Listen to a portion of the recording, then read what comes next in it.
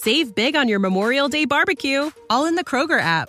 Get half gallons of delicious Kroger milk for $1.29 each. Then get flavorful Tyson natural boneless chicken breasts for $2.49 a pound, all with your card and a digital coupon. Shop these deals at your local Kroger today, or tap the screen now to download the Kroger app to save big today. Kroger, fresh for everyone. Prices and product availability subject to change. Restrictions apply. See site for details.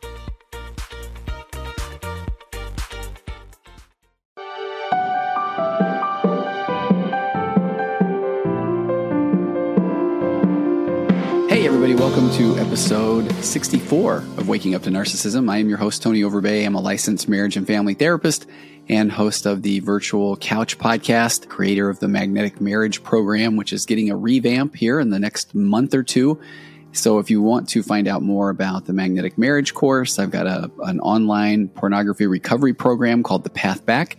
There's a Magnetic Marriage workshop, which is a $19, 90-minute all the things you didn't know about your relationship that is available. Some new podcasts coming out, one based off of a book about addiction that I co-authored with a gentleman named Joshua Shea, and an upcoming podcast called Murder on the Couch, which is psychology and therapy meets true crime. So just the easiest way to find out about all those things. Oh, and we're here on Waking Up to Narcissism, and the Waking Up to Narcissism Premium question and answer Apple podcast is now available. And you can find that it's specifically on the Apple podcast platform. And I will have links to everything in the show notes. And there's a link called a link tree that you can go to that will have everything. You can find everything there as well as sign up for the newsletter. I think that's the quickest way to get to all the content that is going out there. And someone had reached out to me a while ago and they just said, hey, do you have a podcast episode that you recommend for people to start with who don't know anything about narcissism or what a relationship with a narcissist or an emotionally immature person looks like? And as I traded messages with this person, went on to say that they had been out of their emotionally immature narcissistic relationship for a while. And as they were starting to heal, they were starting to be a little bit more open with the people they felt safe with. And those people still, even the people that they really felt like were more than just Switzerland friends, were saying, well, tell me what that's like. Cause I don't know. I don't know what to look like. I don't know really how to support you moving forward, which I appreciate that. And the person said, well, first I responded and just caught me in a real good time. And I said, I absolutely have this. Let me look on the Waking Up to Narcissism episodes. I said, I swear I've tried to cover this on a couple of different episodes and I will get back to you. And then I did. I spent some time looking. And then I responded again and said, okay, so I have episodes about who you can tell, how to interact with people who don't know that they are in a narcissistic relationship. But I did not see what I was looking for at first glance. So I think I need to actually do one. So I said, I don't have one planned, so I'll get on that. So then this person responded back and they said, okay, no worries. And they said they just had a lot of people who don't necessarily want to invest tons of time reading or listening to a lot of things, but they still would be interested and they want to support others. This person said a basic overview of the most important things to know might really help people understand. And they said that they typically point the people to the Death by 1,000 Cuts episodes. And those by far are the episodes that have the most views. But I do feel like it will help someone get a little bit of an overview of what that would look like. But if a person is not in that relationship or has been in a relationship with the emotionally immature, it can still feel like you're being a bit petty if you're saying, well, here's 1,000 little ways that they just annoy me, because I find that the person who has not been in that situation, almost their first response is going to be well, yeah, but have you been really honest? Or yeah, but have you tried? Or yeah, but have you looked at maybe some of the things that you're doing? And then all of a sudden they move back into that category of a Switzerland friend. So this took me on an interesting ride of trying to find out the best content or identify the best content that I can share to then give someone that is just now tuning in a better understanding of maybe what their friend is going through, or maybe somebody in their family is going through as they are leaving a narcissistic or emotionally immature relationship.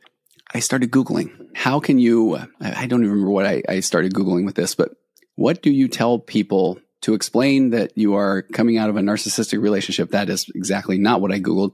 But I really spent some time because I had assumed that I had an episode on this. And I came to the realization that it's a hard thing to cover with the other experts that are out there as well, because if you are trying to explain what narcissism is in a nutshell to people that, number one, probably don't really, either they don't care, not saying that in a negative way, but that just hasn't been part of their vocabulary, part of their world. And quite frankly, I know that people feel like the term narcissism is overused right now, and it is. It's being used a lot, which is why I've also made that shift to narcissism and emotional immaturity. I think that's pretty significant. But if you aren't in the relationship, it's one of those, I think here's another thing, another hashtag you can see on TikTok or any social media app. If you know, you know. So if you know what emotional immaturity and narcissism really is, it's because you're most likely in that relationship with someone that exhibits those traits and tendencies. And if you are not, you don't know what you don't know. So then if somebody is saying to you, hey, my marriage ended and I trust you, and it's because I've got my PhD in gaslighting, I think the person would literally say, I didn't even know you went back to school. Or if you want to then share something, this is that concept where when we are given something to observe, we also immediately throw a judgment in there.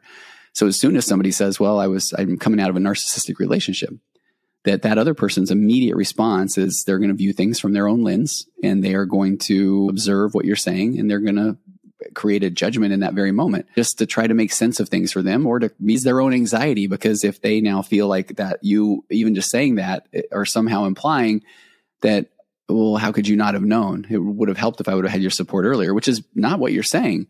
Then that person receiving that information, they may say, well, I mean, that's a real strong term. Or, well, I think everybody kind of throws out that term, says the person who just needed to throw out a judgment along with their observation. And so that, again, is why even when you're trying to share with people that you think are safe, it can feel unsafe. Here's the direction that I think is going to make the most sense. I found an article, and it's from verywellmind.com. I like that site. And it is 17 signs that you're in a narcissistic marriage or a relationship. It's by Arlen Kunick, and it's medically reviewed by Ivy Kwong, who's a LMFT like myself. And the reason I think that this is the angle to go, because I could not find an article that just perfectly addressed the question that this person had sent me.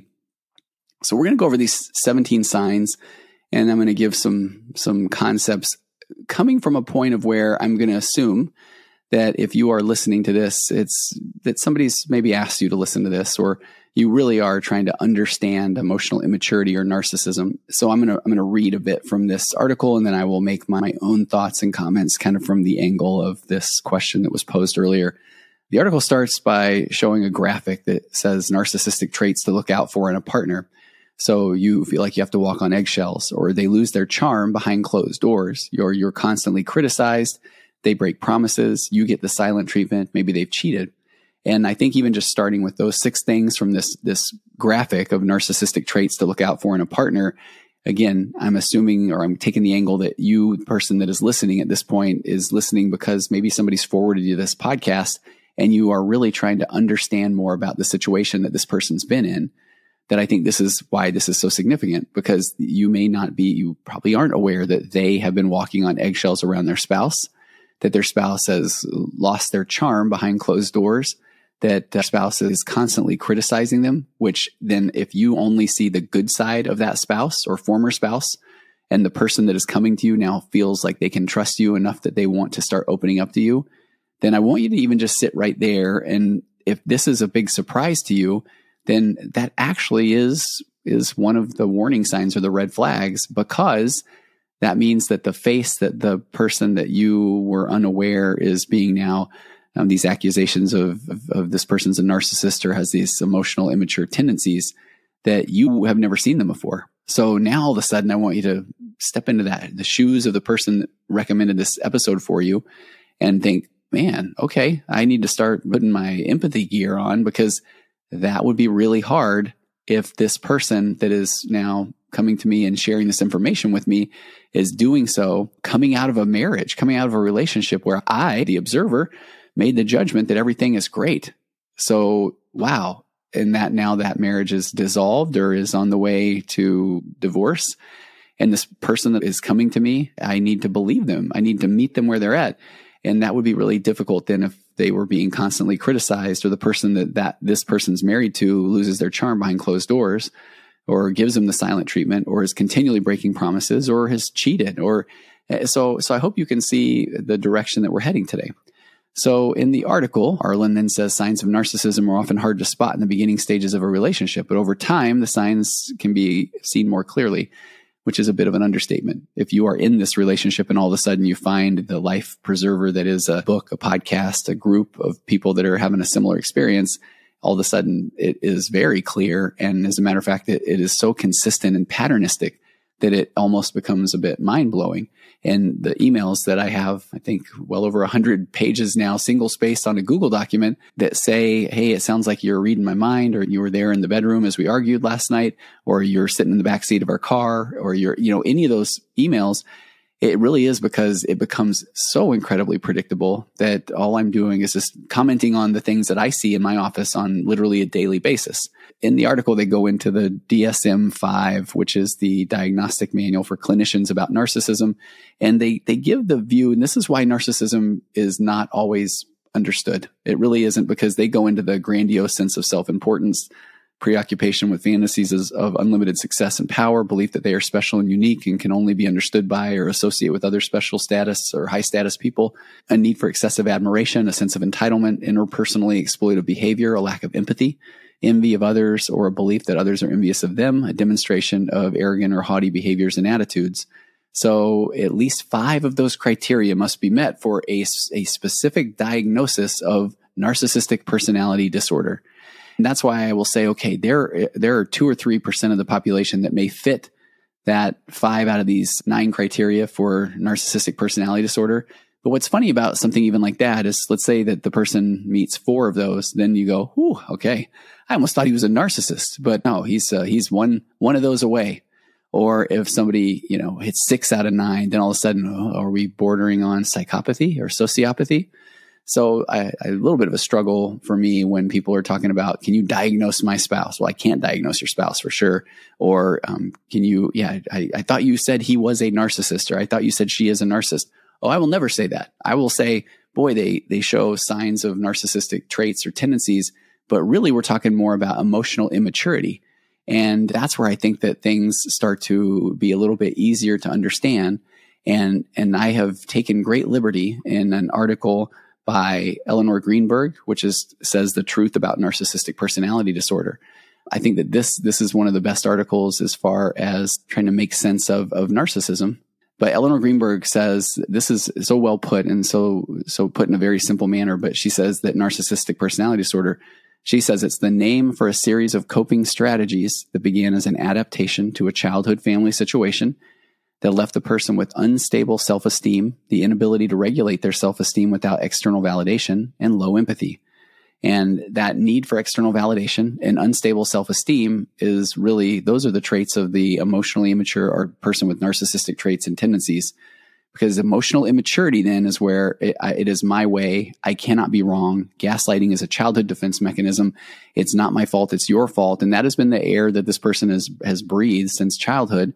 Because if they got in trouble or if they took accountability or ownership of something, then they would hear about it. And boy, would they hear about it. And as a child, that attachment wound is deep. So the fact is you want to do anything you can to know that you matter and to survive in that relationship. And so the way that you get those needs met is to not react when you are being blamed for something, because if you get in trouble, you may die.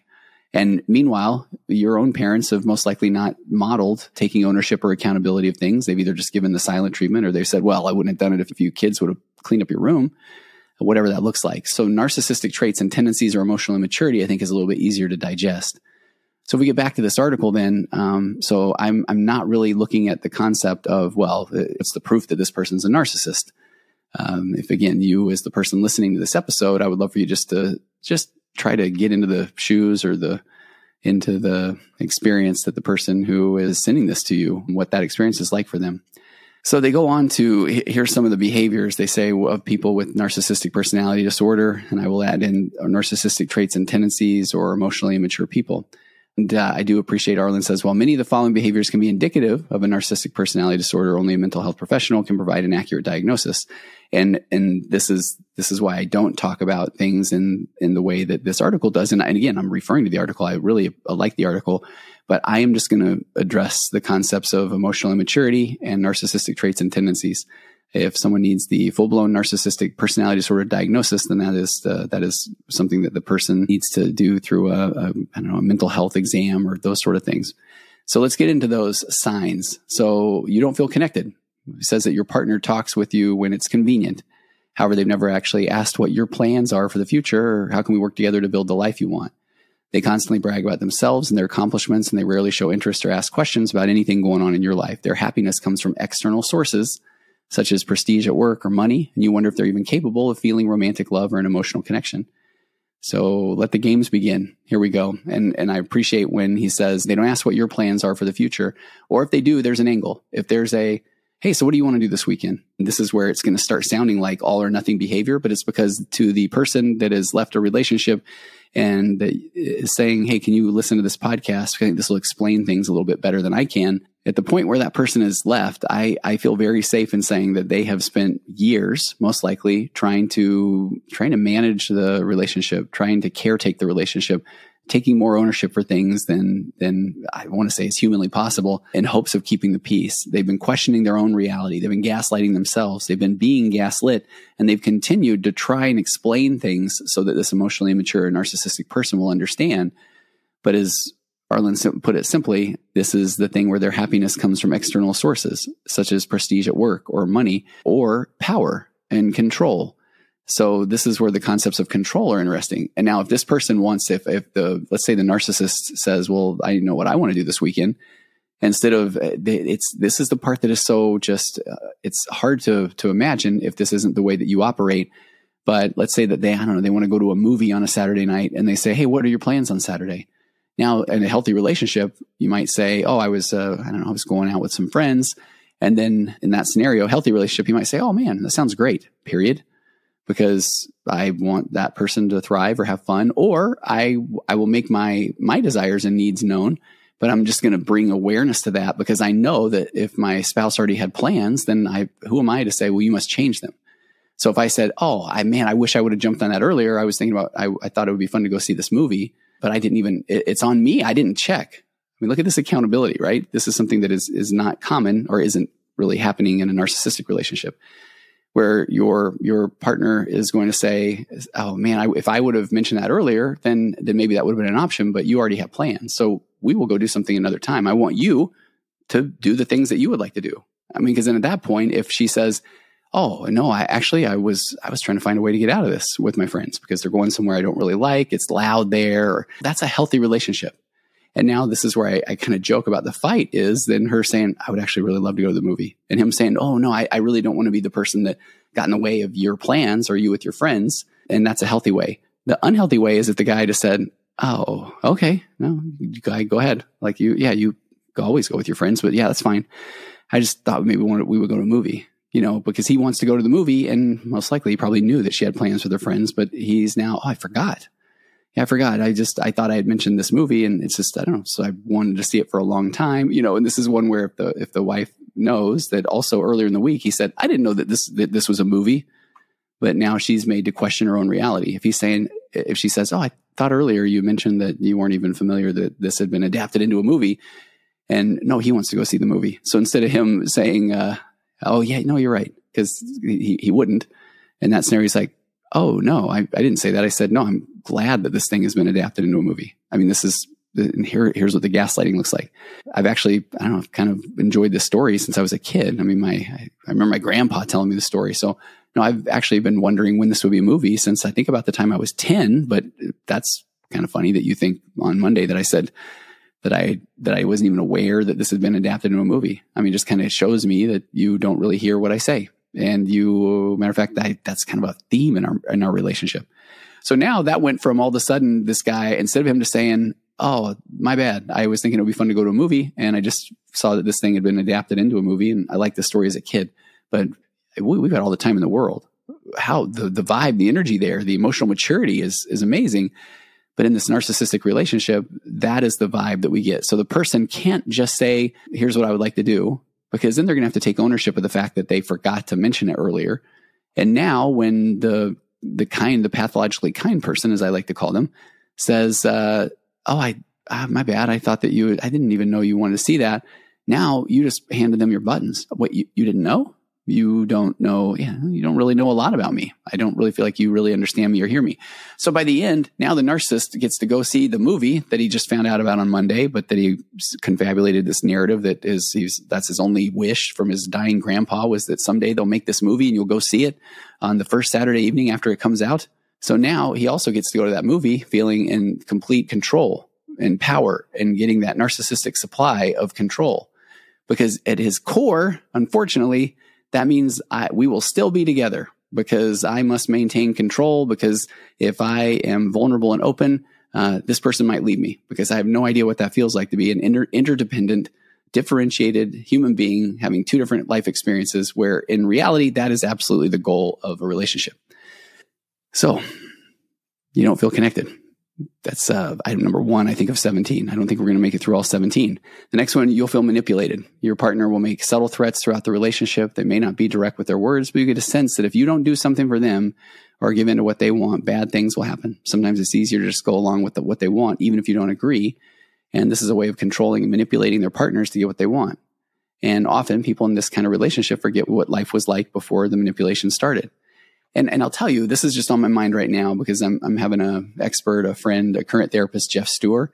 He's going to come on and talk about coercion, especially coercion in intimacy, because one of the dynamics that happens so often in emotionally immature relationships, and I'm going to go right now with we're going to say the guy is the narcissist or the person that's incredibly emotionally immature, but this coercion. So even if we're talking about things like intimacy and sexuality, where if the guy wants to have sex with his wife, instead of being able to put that out in a confident way and having adult, healthy conversations around intimacy and sexuality, and maybe him respecting the fact that she may not want to when she's been with the kids all day, or if the kids keep running into the bedroom or whatever that looks like, then he may then start to pout, or he may start to withdraw, or he may start to just feel like, man, you just don't care about me. I mean, I don't even know why I'm here.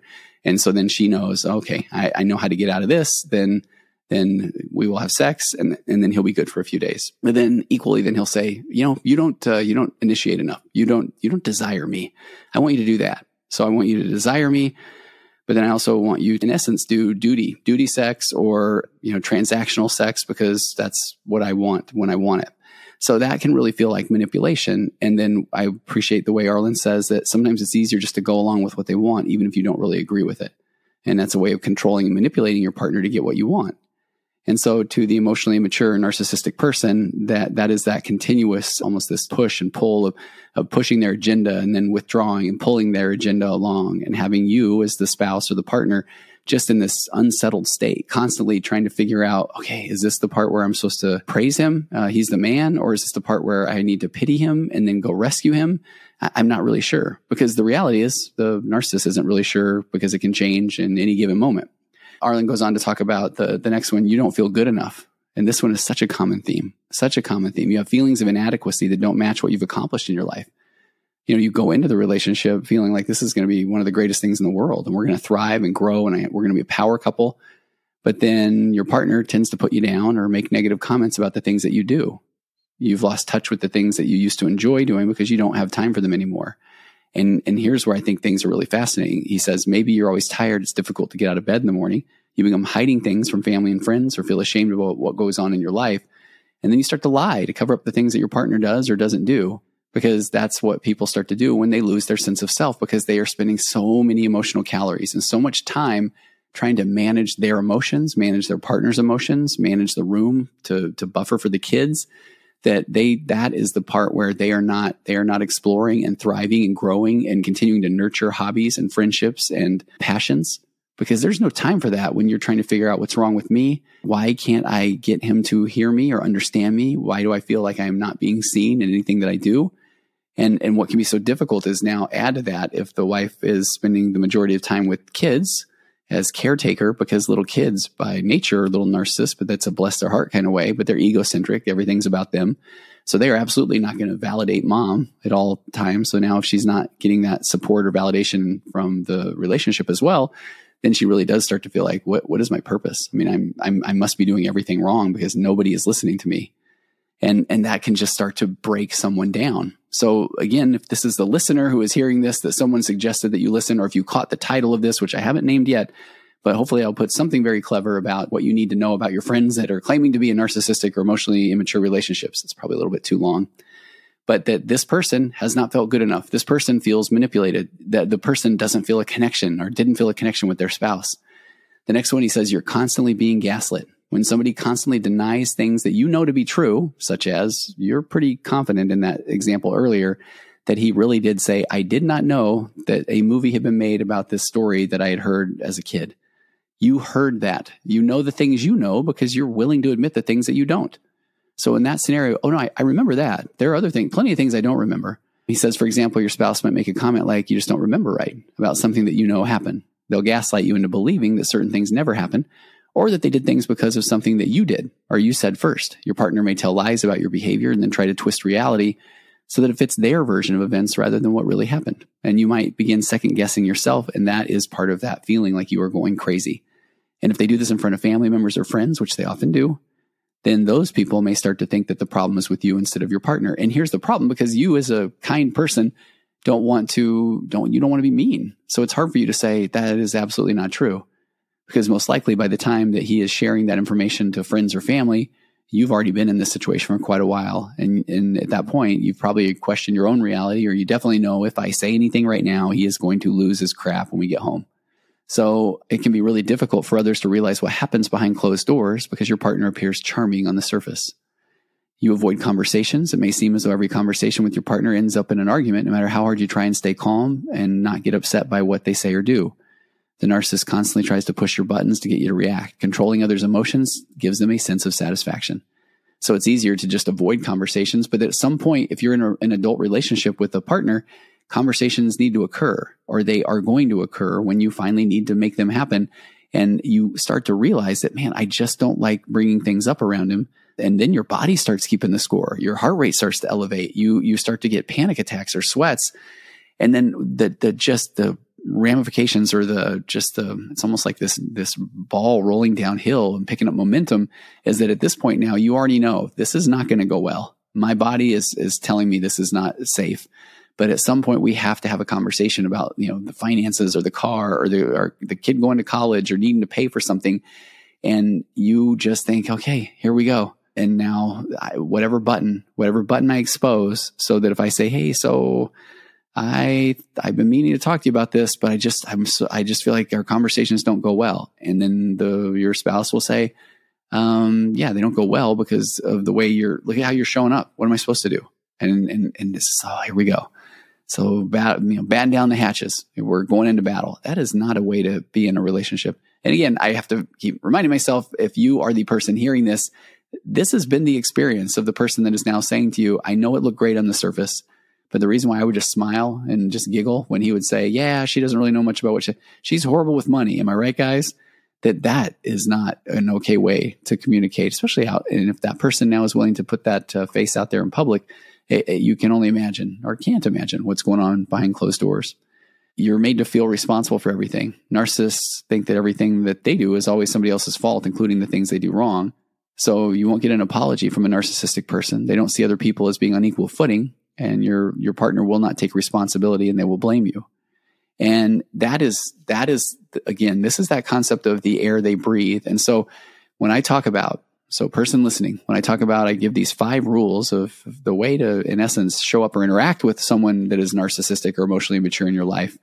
And I would take another 10 minutes to explain the reason why I even hesitate on the phrasing of these 5 things, because I am meeting people. My goal is to meet people where they're at. And when people first start finding out about emotional immaturity and narcissism, they're typically met with a, hey, leave your relationship right now. But when the person finds this information, they think, no, number one, that would be scary to leave my relationship, or we have kids, or we're a financial mess. And so I can't just do that. So maybe with this information, then I can change the dynamic. So I say, raise your emotional baseline, which means I want that person to start really exploring self-care. And even if it's starting with having hopes and dreams, because already their life has been consumed with trying to manage the relationship, that the last thing they're doing is thinking about themselves other than from a survival instinct.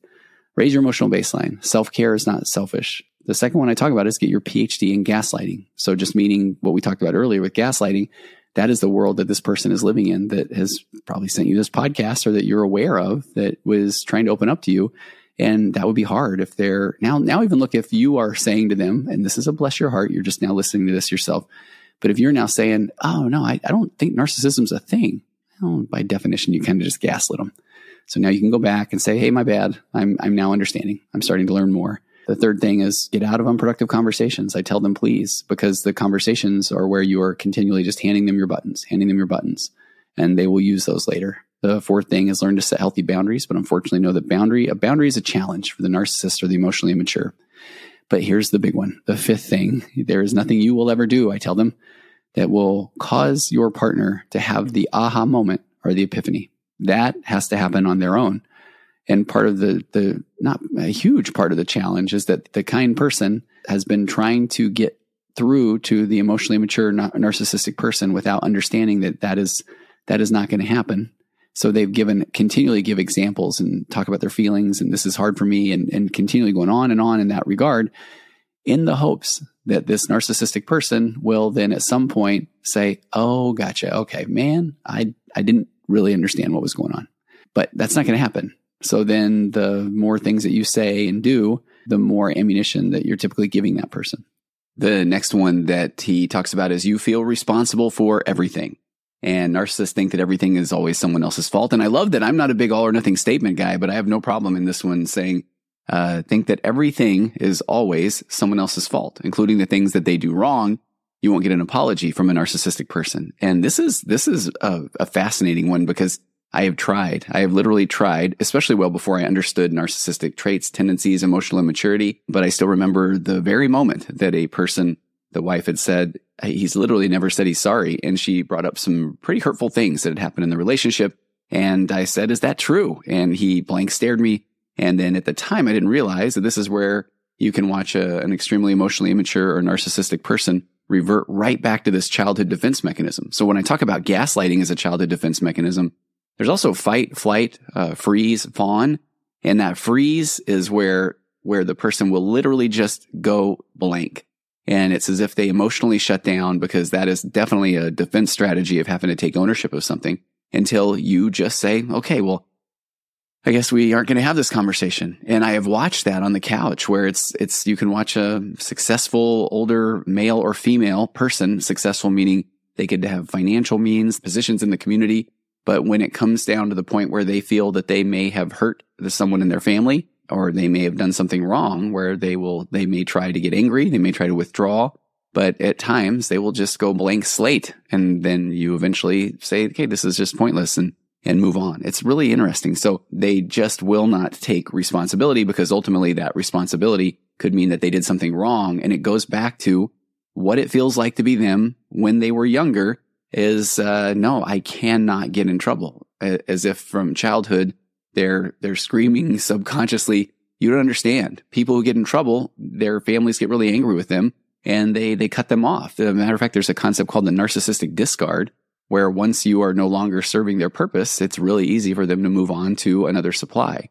And that's where you'll even see in narcissistic family systems, where a parent, when they don't feel like they are getting validation from their kid, will often then discard the kid in a sense. And that's where you start looking at the concepts around a scapegoat child in the family. And if you have been in a narcissistic family system, or if you even are around people that this is maybe what's happening in their family, you will often notice that one of the kids seems to just get an awful load of, I was going to say crap. I know that's not a psychology term, but they're going to get the brunt of the negativity in the relationship. And then that will typically mean that there is someone else in the family that is the golden child.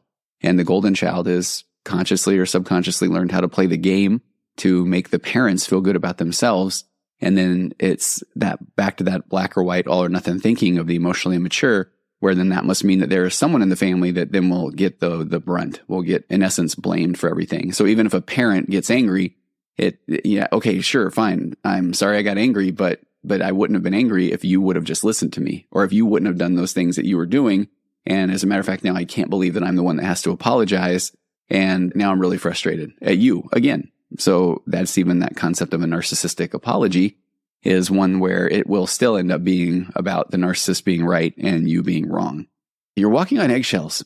He says, do you ever feel as though you're walking on eggshells because you never know when your partner is going to explode or be in one of their moods? Typically, it goes like this. Everything seems fine, but then something minor happens and they go into a rage. Even a small thing like somebody at work being recognized for an accomplishment while your partner feels overlooked can cause a narcissist to throw a fit. And this is known as narcissistic rage.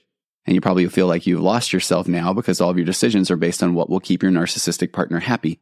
So if you are listening and then you are starting to try to put the puzzle pieces together, that maybe someone that you love or are aware of, or somebody who even suggested you listen to this podcast, or even if it, again, is you listening to this and starting to wake up to the narcissism in the relationship, that is a major one where you start to feel like all of my decisions are based on what will keep this other person happy. And now I'm even putting that on my kids, and I'm putting that on those around me of, hey, mom's having a rough day today, so everybody needs to kind of back off. And so we're putting that emotionally immature narcissist person's needs ahead of all of the rest of ours. And that is one of the things where when people stay in these emotionally immature or unhealthy relationships, and they sometimes say, no, I'm doing it for the kids.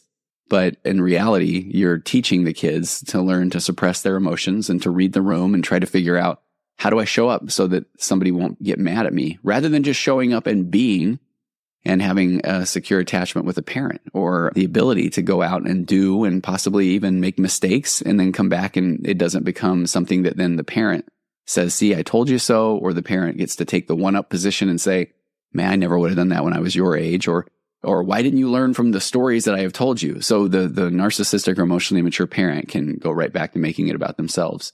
You see through the charm. He says on the surface, your partner can be charming and confident and accomplished. However, this seems this way only because they're so skillful at hiding their true colors in public. They say all the right things and people love them, but the second that you're alone with them, then things change.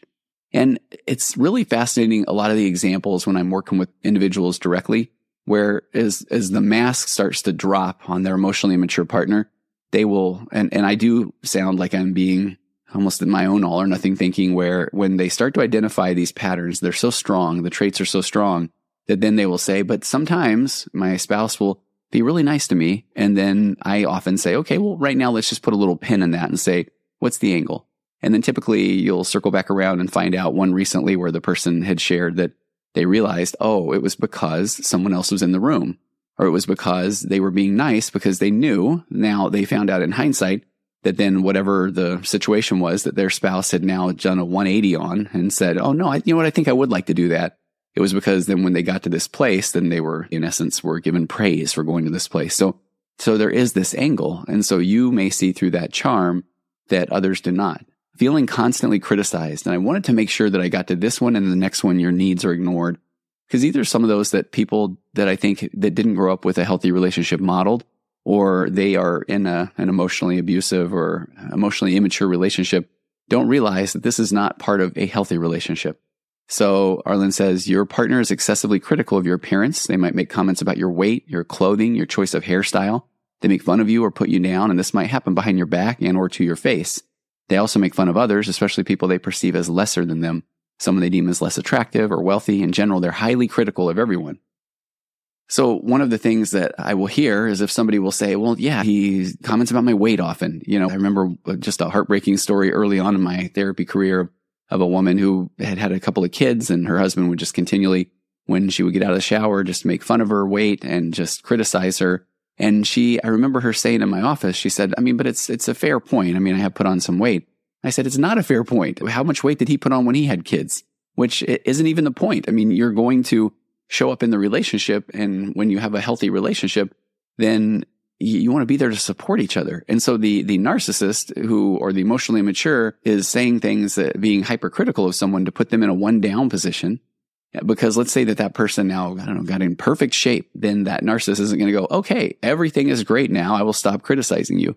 Because unfortunately, that's the way that they show up in the relationship, because they still feel that they need this control or power.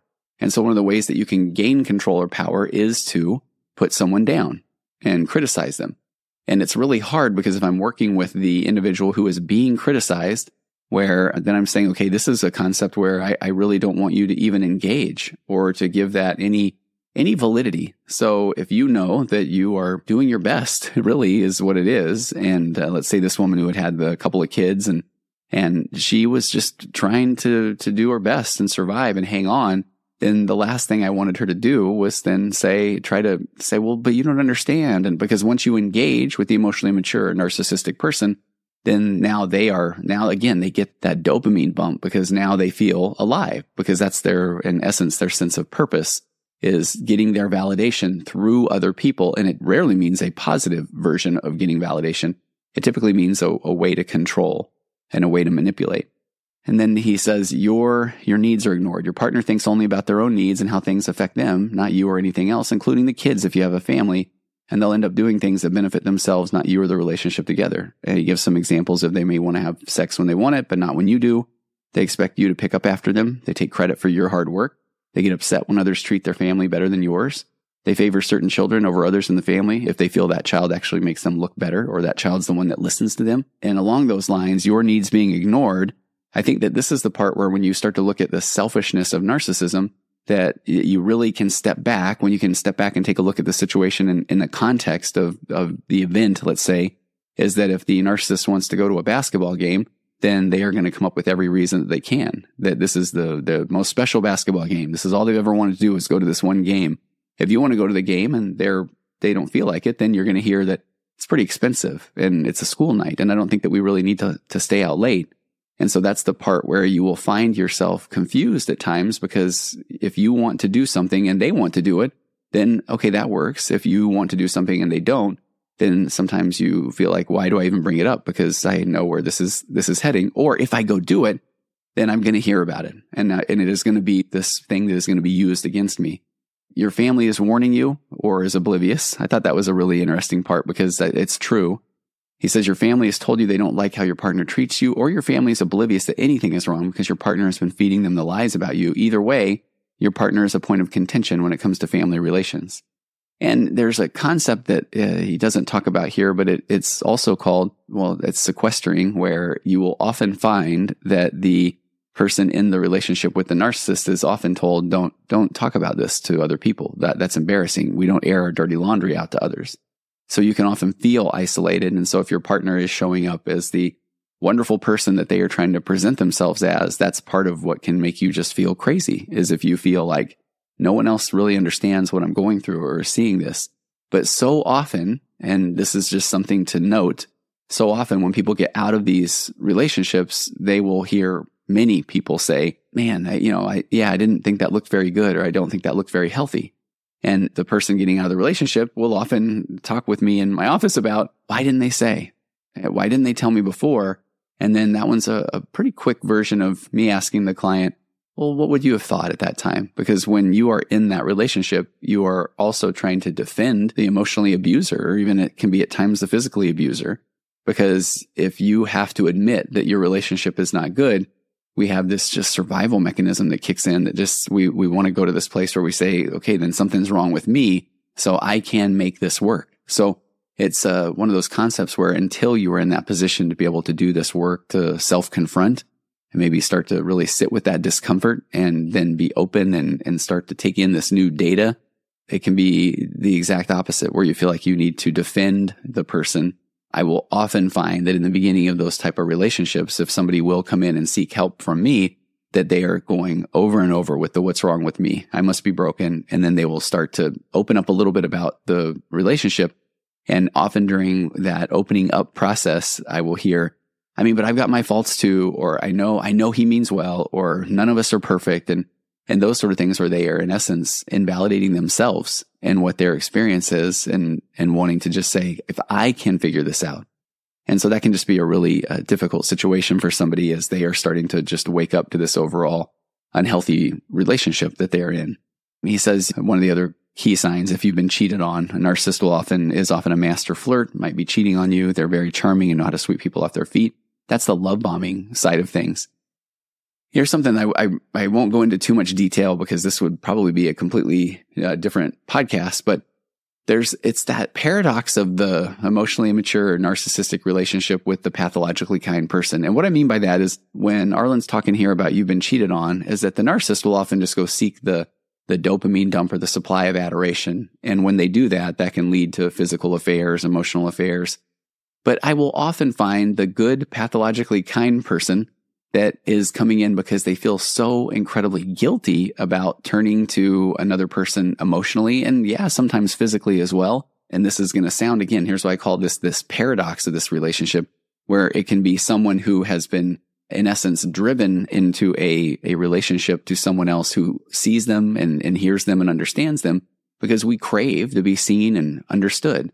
So if we aren't getting any of that in our marital relationship or our long-term committed relationship, and then somebody at work or a neighbor or someone else truly sees us and hears us and really is inquisitive and curious, that can be almost like a drug in and of itself.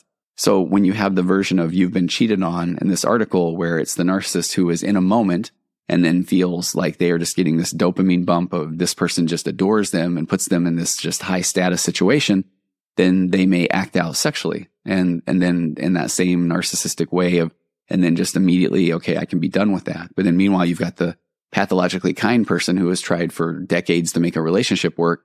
And now they're coming in because they feel incredibly guilty because they like communicating with, I don't know, the school crossing guard or the person, the barista at a Starbucks or the person at work, because they feel like here's somebody that actually is asking them questions and wanting to know more about them, which that can be like a drug itself, which can lead to that next one where he talks about feeling unloved. When you got together, you felt like the most amazing person in the world. However, as time went on and problems arose, your partner starts to devalue and ignore you. And this is a red flag that they're not who they made themselves out to be in the first place. And I'll pull the marriage therapist card here and say that I have sat with a number of emotionally immature people who, when we're having the couples therapy, they will say, let's say that I know I keep going with it's what I typically see in my office, but I know it can be the reverse. But if the wife is saying, okay, he was this amazing person who wrote love notes and we did fun dates and we just had all this spontaneity before we were married. And now that's changed. And I have numerous examples that come to mind of where the husband will look at me and say, yeah, that's the way marriage works. Can you tell her? And that's, never ask the therapist a question that you don't know the answer to, because that is not the way it works. That you don't love bomb someone to get them into your grasp and then just settle back down and say, okay, all right, now let's just settle into life. We're trying to find a partner who we can go through life with. So as we go through experiences in life, then we can start to process them together, live them together, that I can really share my hopes and dreams with a spouse, and that I can also be open and willing to comments that they may have or questions or even healthy criticism at times. Or if someone will say, hey, tell me more about that interaction you just had with one of the kids, like help me understand what's going through your mind, and not in a, okay, really what's going through your mind right now, but help me understand so we can grow to be better people and a stronger couple. You get the silent treatment. This one's huge in the world of the emotionally immature. Your partner uses the silent treatment as a power play to control you. And they will withhold affection and they'll ignore your existence until they feel like being nice again, which is when I call, hey, do you want to ride bikes? And that's only usually, well, no, it is not usually. It is when it will benefit them again, like getting what they want. A lot of times it's when, okay, now they're ready to be intimate again, or when they feel like, okay, they need you to do something for them. He also mentions you can be stuck financially, and maybe we'll explore that in a future episode, but an emotionally immature narcissistic person is very impulsive and doesn't take a lot of ownership for the things that they do. So they make bad financial decisions and choices. And that's just one of the things that happens. That doesn't mean that everybody that makes bad financial decisions is emotionally immature or a narcissist. Then just a couple more. You can't rely on your partner. When they make promises, you never know if they're going to keep them. Narcissists are notorious for making promises and then breaking them when it's convenient. You don't feel as though you have a partner that you can rely on, and you find yourself having to do everything yourself. And a lot of, again, all or nothing or everything statements there. But one of the consistencies that I've been noticing a lot lately and trying to write more about is that I really do feel like when I am working with someone that is just struggling with emotional immaturity and they are coming in and they are seeking help and they're willing to self-confront, that we get back to that concept of we don't like to sit with discomfort. And so especially if somebody is more on the emotionally immature scale, it can be really easy when it can feel uncomfortable to be put on the spot, and with someone saying, hey, can I count on you? I need to buy these tickets in 2 weeks. Can you do this thing with me? Then it feels good. One way that they will alleviate that discomfort is to say, yeah, I want to do it. Because I think that they really do maybe in that moment want to do it. But that also is just a way for them to say, okay, I've alleviated that discomfort. I will kick that down the road. And there's a lot of kicking the can in the world of the emotionally immature, that I will do a lot of things later. But then when later comes, then if that has not been something that's put on their radar or something else comes up that they would rather do, then here comes the gaslighting. I'd only said that at the time because I thought that was what you wanted. But the more I thought about it, I can't believe you put me in that spot.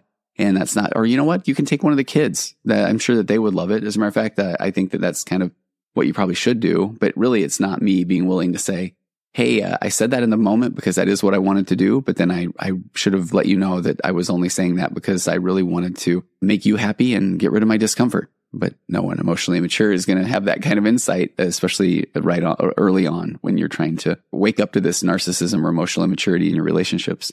He ends up by saying, you've asked and they won't change. Narcissists aren't willing to change because that would mean admitting something is wrong. And we've spent a little bit of time today talking about that is just the air that they breathe, that an admission of being wrong feels like the end of their world. It feels like that will lead to sure abandonment, which will eventually lead to death.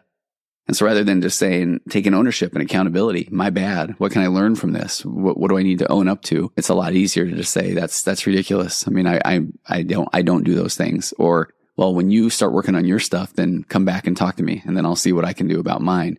So if your partner isn't willing to change their behavior, then he ends by in essence saying, well, you might be in a relationship with a narcissist.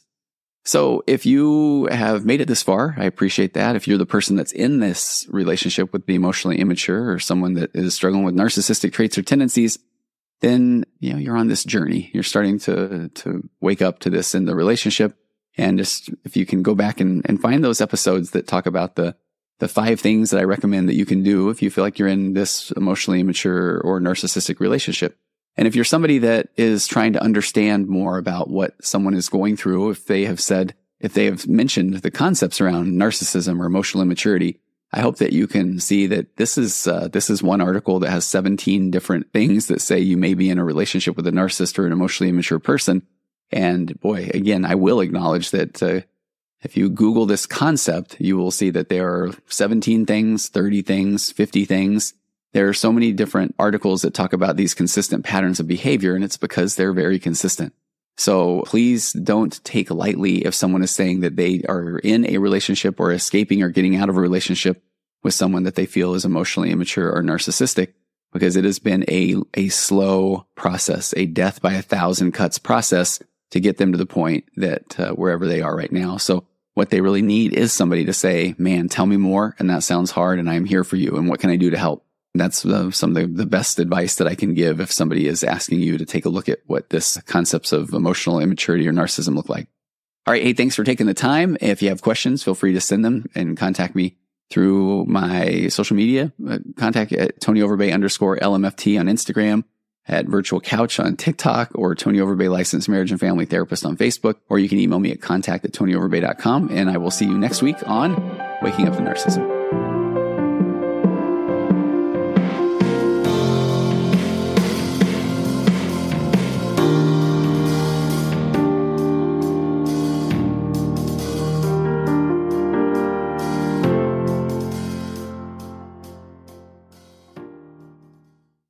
It's lunchtime at Tim Hortons, and we're serving up a special deal just for you. Our new $5.99 lunch deal includes your choice of any lunch sandwich and a side of crunchy kettle chips. Because what's lunch without a little crunch? And the sandwich choice is all yours, like a ham and Swiss, Chipotle chicken wrap, BLT, and more, made to order just the way you like it.